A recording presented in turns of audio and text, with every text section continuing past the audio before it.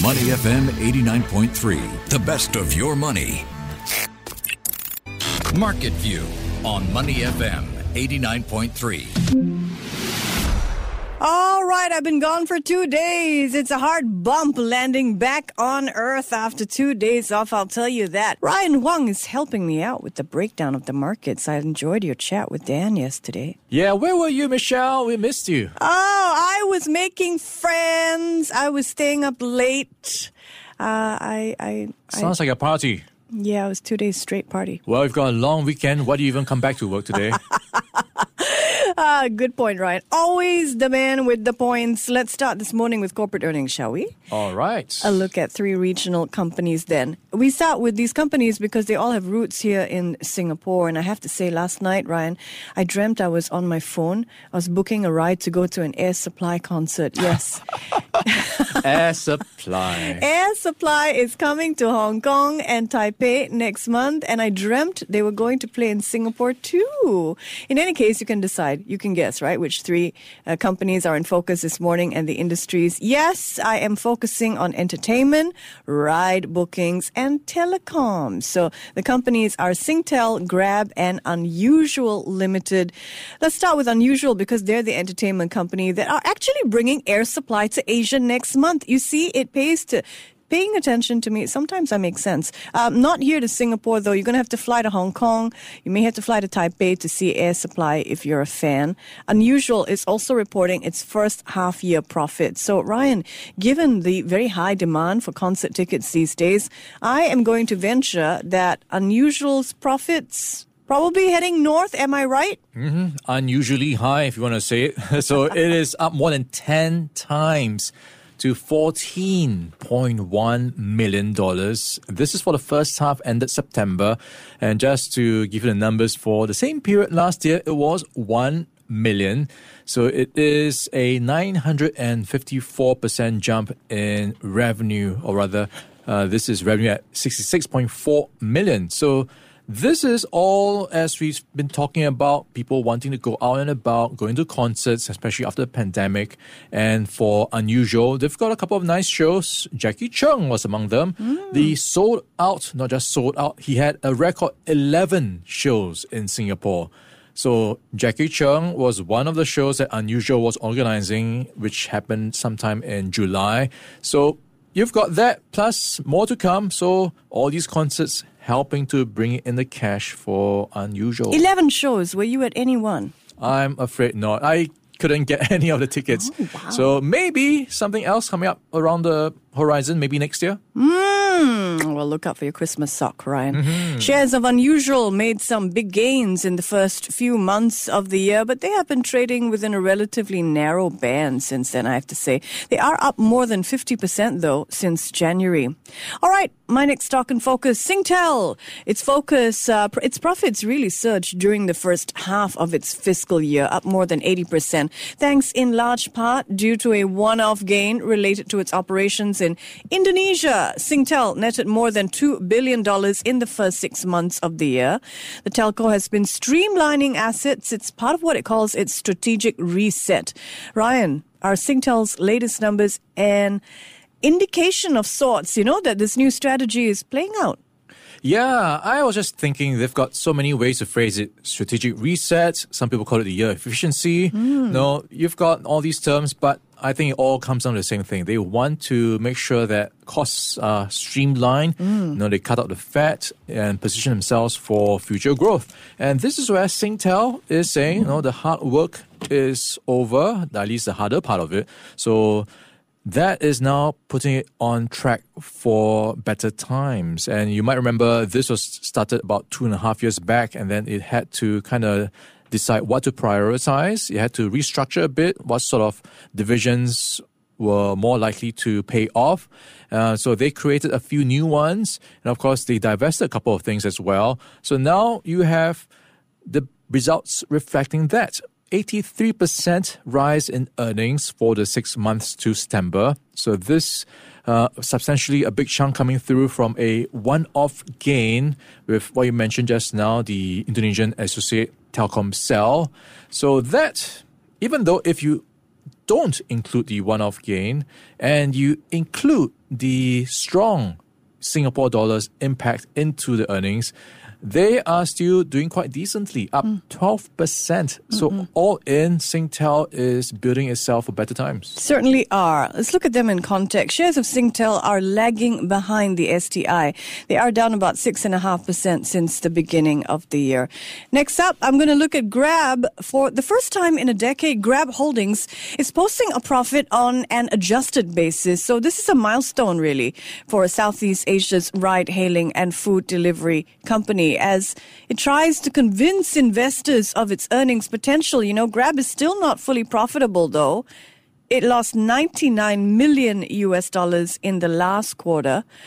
Still a lot better than a year earlier. Walk us through Grab's business. Is it on the right track? Yeah, it is mostly a pretty decent report card. So let's unpack it a bit with the main numbers.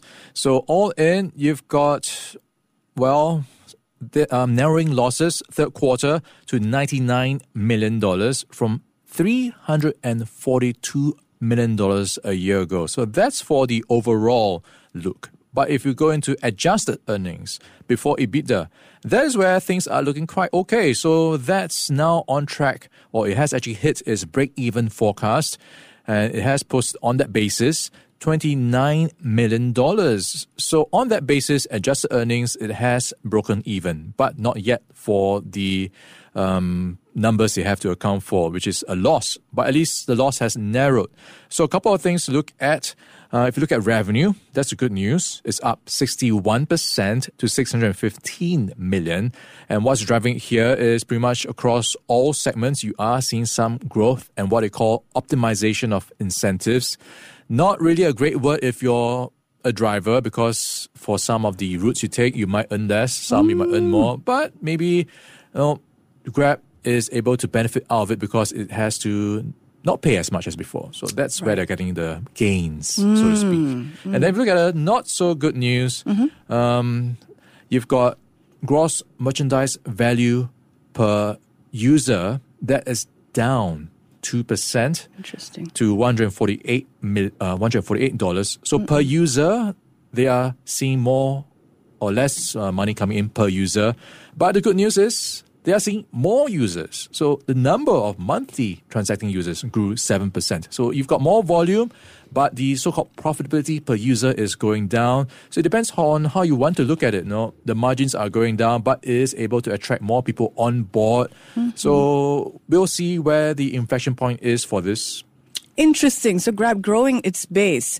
If we look at how it's trading, around $3.29 a share on NASDAQ. This is up 20% since the 20+% since the start of the year.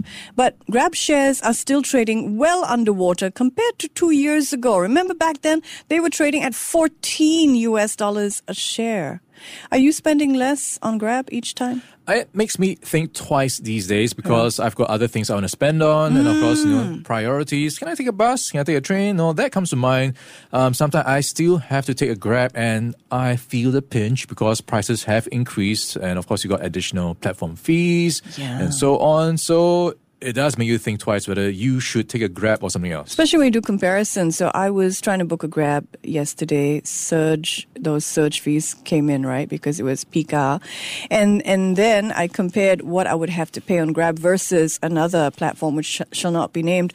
And it would have been $38 versus 38 on Grab versus 26 on another platform. So what do you do? What do you think I did? I saved costs. I tightened my belt. I went with 26. So Grab, we'll continue to keep an eye out, but I certainly am spending less. I'm one of those people on the platform spending less. Let's now turn to the banking sector because there's breaking news this morning. OCBC is reporting better than expected earnings, up more than 20% in the last quarter to $5.5 billion. Now, it is worth pointing out this is a record. It is the first time OCBC has ever netted more than $5 billion in a quarter. So what's driving OCBC's business? Yeah, pretty much the same reason why most banks have been enjoying a good quarter, higher interest rates. So 4% rise in the third quarter thanks to record growth in net interest income as well as non-interest income. So that came in at 1.8 billion, higher than the 1.5 billion last year. So if you look at the NIMs, the net interest margins, this gives you an interesting picture. So right now, for the current quarter, they reported 2.27%. That is down from 2.31%, which was pretty much the peak in recent times. That was in the fourth quarter last year. Even though net interest margins have come down by about 4 basis points, you still have net interest income going to a record high, like you pointed out. So the income this quarter is higher than back in the fourth quarter when interest rates were higher. So it kind of gives you an idea of how well they are growing the loans book and perhaps more to come. So that's a bright spot for OCBC. And if you look at the non-performing loans ratio, that is slightly lower at 1%, down from 1.2%. So also a pretty optimistic picture here.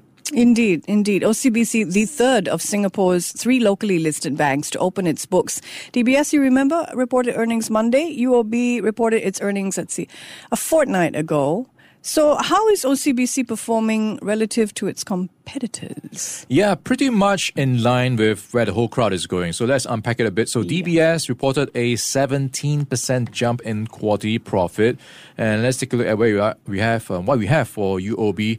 So they reported net profit of $1.38 billion for the third quarter ended September, which was down 1%. So you've got pretty much the same tune coming through from them, which is a bit of uncertainty ahead, but mostly optimistic around what's happening in the region. If we look at OCBC's latest outlook in this morning's earnings update, what they are saying, looking ahead, macroeconomic conditions are expected to be clouded by growing uncertainties from inflationary risks, tightening monetary policies, and heightened geopolitical risks. So quite likely you will see all 3 banks facing the same headwinds. But by and large, you've got quite decent fundamentals going on for all 3 banks.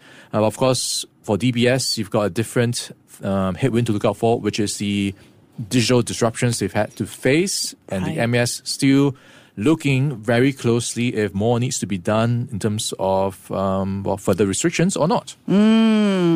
All right, so far this morning we've talked about Singtel, Grab, Unusual, and Singapore banks. If we zoom out, what is your major takeaway?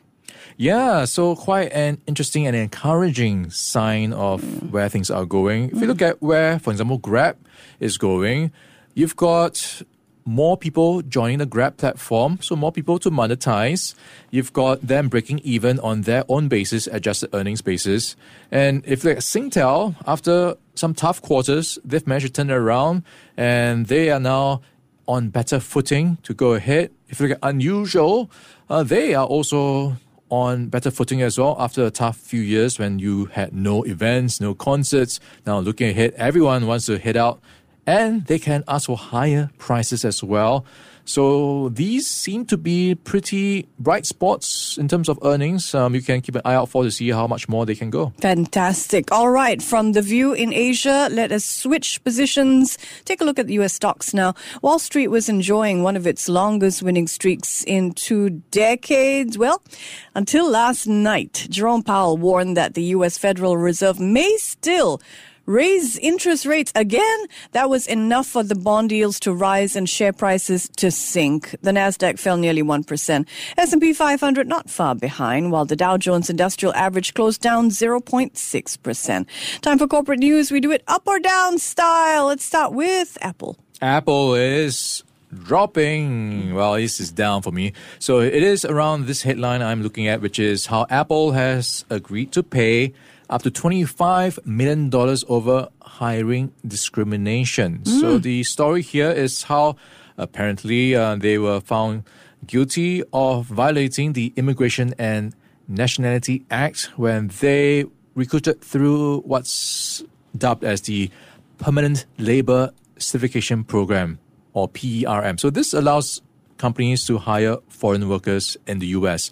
So as you might want to speculate, maybe Apple was leaning towards hiring foreigners, so they didn't advertise as widely as some say they should have. So what happened here is they did not advertise some of their positions online as they typically should and did for other positions. So some of these positions, they only accepted applications through the mail. So Apple's defense is, hey, we made a mistake.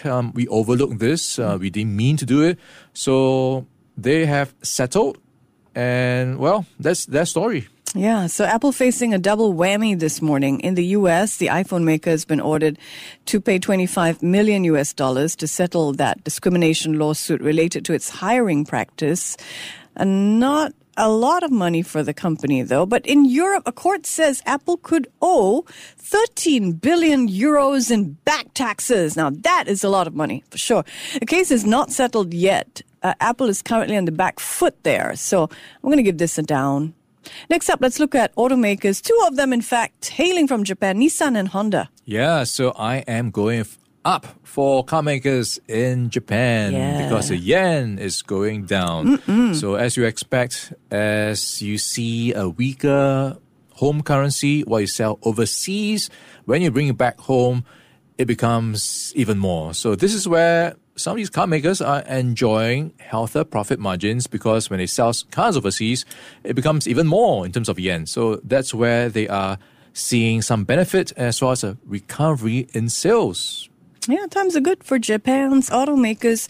Let's look at Honda. Their profits rose more than 30% last quarter. Nissan did even better. Its profits more than doubled. That is an up for Japan's car makers. Okay, let's look at Tesla, up or down. Yeah, Tesla is a story of, is the price right? And the price is not right for HSBC. They have initiated coverage on Tesla's stock price with a reduced rating and a $146 price target. Where we have Tesla right now is 209 plus. So it is saying Tesla's looking quite expensive. Maybe it's time to take profit. Yeah.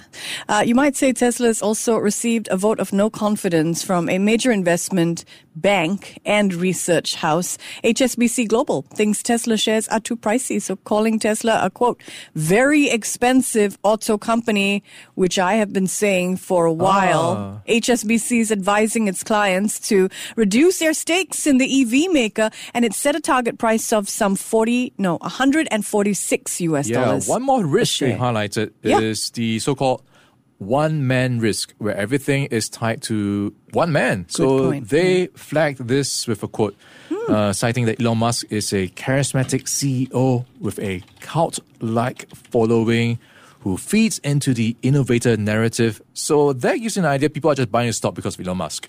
Good point. By the way, Elon Musk has a new book, a new hardcover. Are you getting it? It's on my bedside table. Are you going to give him a call? It's by Walter Isaacson, and it's another portrait of the tech star. But one-man risk, Ryan. It's a great way to put it. Get him on X and maybe get an interview or something. You're right, Ryan. It's high up there on my list. Oprah, the Pope, Elon Musk. Yeah, people I want to meet. Our last word today actually belongs to the Titanic. Have you ever wondered what people in the Titanic were eating just before the ship went under? Well, a menu from that night when the Titanic sank is up for auction. So you can find out my answer to the question if you fork over £70,000. Just kidding, I'll tell you in a while. But that's actually the expected sales price of this particular menu. So I'm going to tell you now what was on the menu. First class passengers were enjoying oysters, salmon with hollandaise sauce, beef, duck, roast chicken, green peas, parsnip puree, Victoria pudding. Wow. What a unique view into the past of that historic night, right? How much would you pay for a souvenir from the Titanic? Yeah, a piece of history. I'm not sure, but it's quite fascinating to see what first class tastes were like. I'm quite curious as well to see what is the gap. What are they serving in the other classes? Like fish and chips or potatoes? Or what's going on down the end of the corridor? What a great point. What was second class? Yeah, I guess you have to buy the menu to find out. Yeah, that's true. This is the menu from the night the Titanic hit the iceberg. So that's April 19th. 1912 was the day that it left, actually. So a little later than that, yeah. So but that's are what you they gonna have put for your bid dinner. in? For sure. You know, I'm a huge fan of ancient history. Oh, okay. So what have you got in your museum at home? We have rocks that Elon Musk may or may not have stepped on when he was visiting the pyramid. Nice. Yeah, things like that. A little bit of a lock of hair from a skeleton that's about 5,000 years old. And maybe soon a menu from the Titanic. Maybe. Or somebody can buy a menu from my house, a dinner that we served last week. That's going for $1.50. First class. All right. Well, thank you so much for your company. I'm Michelle Martin. He's Ryan Huang. More of finance and all that you need to know about Singapore markets is coming up. Stay with me. Before acting on the information on Money FM, please consider if it's suitable for your own investment objectives, financial situation, and risk tolerance. To listen to more great interviews, download our podcasts at audio.sg or download the audio app. That's AWEDIO, audio at the App Store and Google Play.